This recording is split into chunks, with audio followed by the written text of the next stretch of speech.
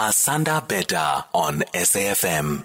Okay, let's talk Wellness Corner then. We talk about back to school nutrition tips, teaching kids about nutrition and how their bodies can respond positively or negatively depending on what they consume. This is quite important to all of us as parents. And as parents, we can prioritize their vitality and make sure that their bodies are well supported nutritionally with food. Let's find out how we can do that from Melissa Lainn, who is an Integrative Nutrition Health Coach and founder of Melissa Lainn Wellness. Say good morning to you and compliments of this new season, Melissa.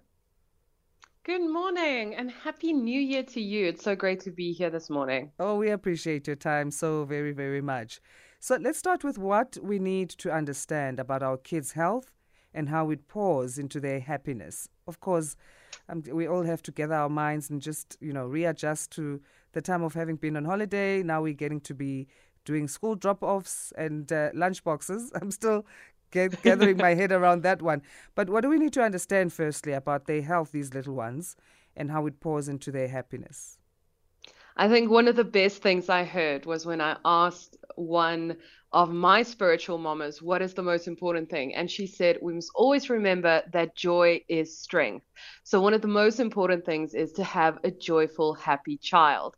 And how you get that is through relationships. So having a relationship with your child where you can talk to them about things like food and how food affects their body and how food makes them feel is such an important thing because kids are so anxious. It's a very high pressure situation going back to school. And I think we forget that because all of the parents are thinking it's very stressful for me just getting them to school, but it's very pressurized going back to school, seeing everybody, all of the new things that they have to go through. And kids, their level of anxiety is through the roof. We see it with the scientific data that we see with all of the studies coming out. So I think one of the most important things to remember is that kids, when they are joyful, they have strength to do whatever they need to do. And then you get the things like food to support them in that journey. So what should form part then of our nutrition when it comes to children? I like the formula that we learned at IAN that always says when it comes to nutrition for kids, remember color and variety, and then involvement and connection. So color and variety is a really fun way to get kids to eat healthier food and make healthier food choices. And then the other part of it is involvement and connection. You need to be a team about it, and you can use it as an opportunity to connect with your child. They don't care what they eat. They really want connection with you, but it's an unconscious, subconscious drive. So they don't know, but you as an adult know that. So it's really great to start them off with a nice, bright, protein-packed, fiber-filled breakfast. So it sounds like all of these big words, but it's actually very simple when you think about things like oats with maybe a little bit of nut butter and a few berries, or you can have them pick some fruits and things that they can eat. The big thing is they need to start learning how food affects them. So whatever food you give them to eat or whatever food you help them pick as a team effort where they are involved as well, saying they like that texture, they like that color.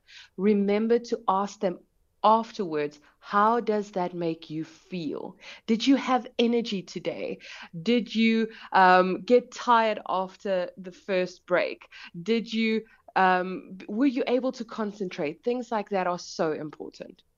What are some of the products that you live by that we can put in our lunch boxes or in their lunch boxes? I say our all the time. I always think you need to have food that the child's actually going to eat. That's one of the most important things that we always learn. You have to have a couple of things that the child is going to eat. So always remember the principle, this and that, not this or that. So whatever I mention, if you are listening to it and you're thinking, my child's never going to eat that, there will be something that you can add that might be healthy. So if they're not really fond of things like maybe banana, add things like pineapple, but I always think really keep it simple, stick to the basics, and that is whole foods. So whole ingredients like fruits, vegetables, nuts, beans, really nice lean meat, and then things like whole grains. So some of the things that I always have in my house and that I know all of the experts that I spoke to really recommend when it comes to kids are brain boosting foods, things like berries and eggs, a couple of leafy greens that you can sneak in here and there for the folate and the vitamin E, and then things like oranges and cocoa that you can add to their milk, and iron rich foods like nuts and seeds and whole grains are fantastic to help them have the brain energy, the brain fuel to actually do what they need to do, because school is a highly pressurized environment. All right, dinner time then. What can you suggest there after we've done the homework, after school, and before we get into the baths to get ready for the following day? Keep it simple again. I always think we overcomplicate healthy food. So things like nice, bright salads, and have them help, have them be a part of the team, have them say, oh no, I don't like olives. And then you have something else that you can add for a healthy fat like avocado instead of olives.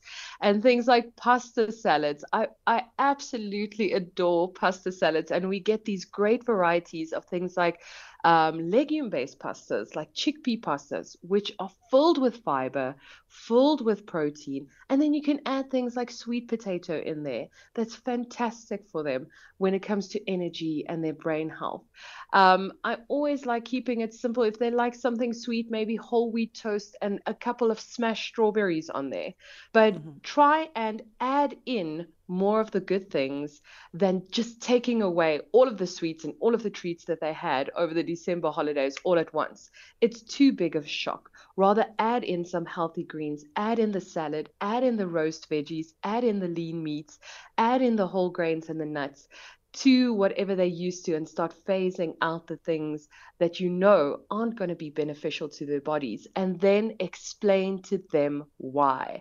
This is going to make you feel, etc. It might make you feel tired after a while. You might still be hungry if we don't add a bit of protein. So let's put some lean biltong into your snacks, etc., etc. But really make them aware of their relationship with food, because happy child equals a happy parent, and vice versa. They learn their relationship with food from you, from watching you, from observing you. Yeah. So you need to be one that really portrays a healthy relationship with food and an awareness of, why am I eating this? Because it makes me feel good.